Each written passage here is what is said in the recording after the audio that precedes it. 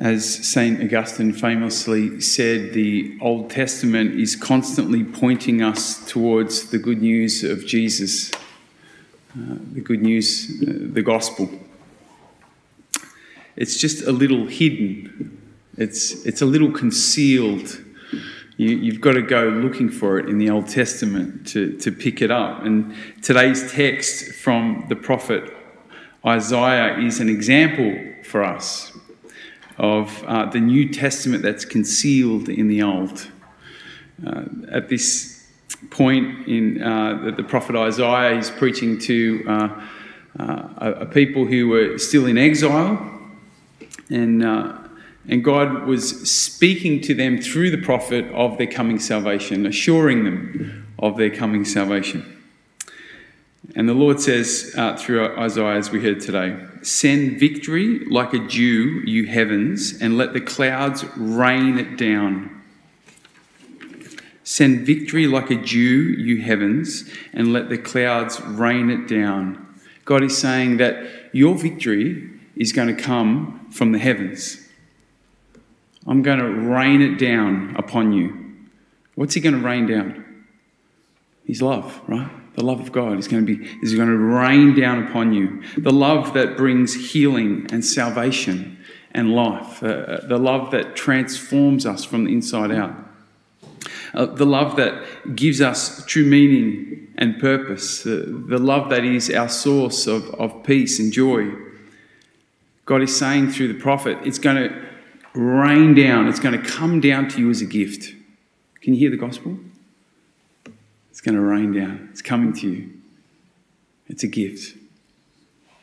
But then the prophet goes on to say, let the earth open for salvation to spring up. Let deliverance to bud forth, which I, the Lord, shall create. You see, the earth needs to open if it's going to receive the rain. The prophet here is reminding us, the Lord is reminding us that salvation always has two movements. The first move is always from God. The rain always comes first. But then there's another movement. The earth needs to open up to that rain. We're the earth, right? We always have to respond to the rain, to the initiative of God. There's always two movements.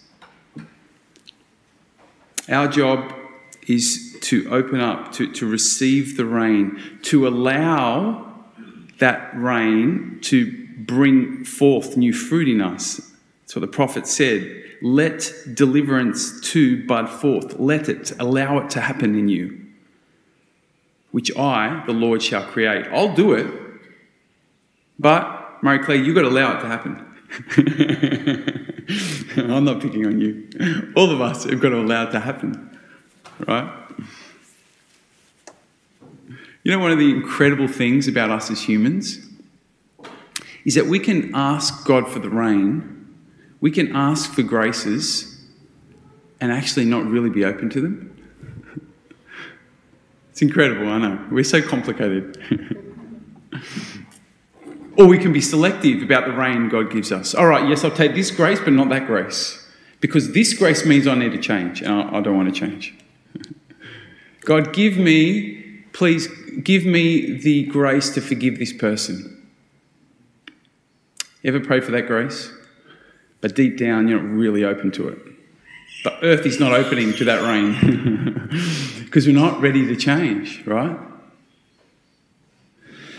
So it's so important for us to be constantly checking in with ourselves and asking, am I open?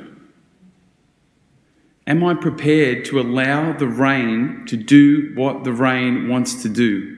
The rain is assured. We can be sure that the rain will come. It's constantly coming to us. And the rain is always effective. What is out of God's control is whether we will open up to that rain or not. That's our decision, right? And Advent, of course, is an opportunity for us to really make an effort to to open up to the rain, to get in touch with our deep need for it and our longing for the rain, and to allow that rain to do whatever it needs to do in our lives. So let's keep praying for that grace as we prepare to receive again the victory from heaven this Christmas. Let's pray for that grace to be truly open to it.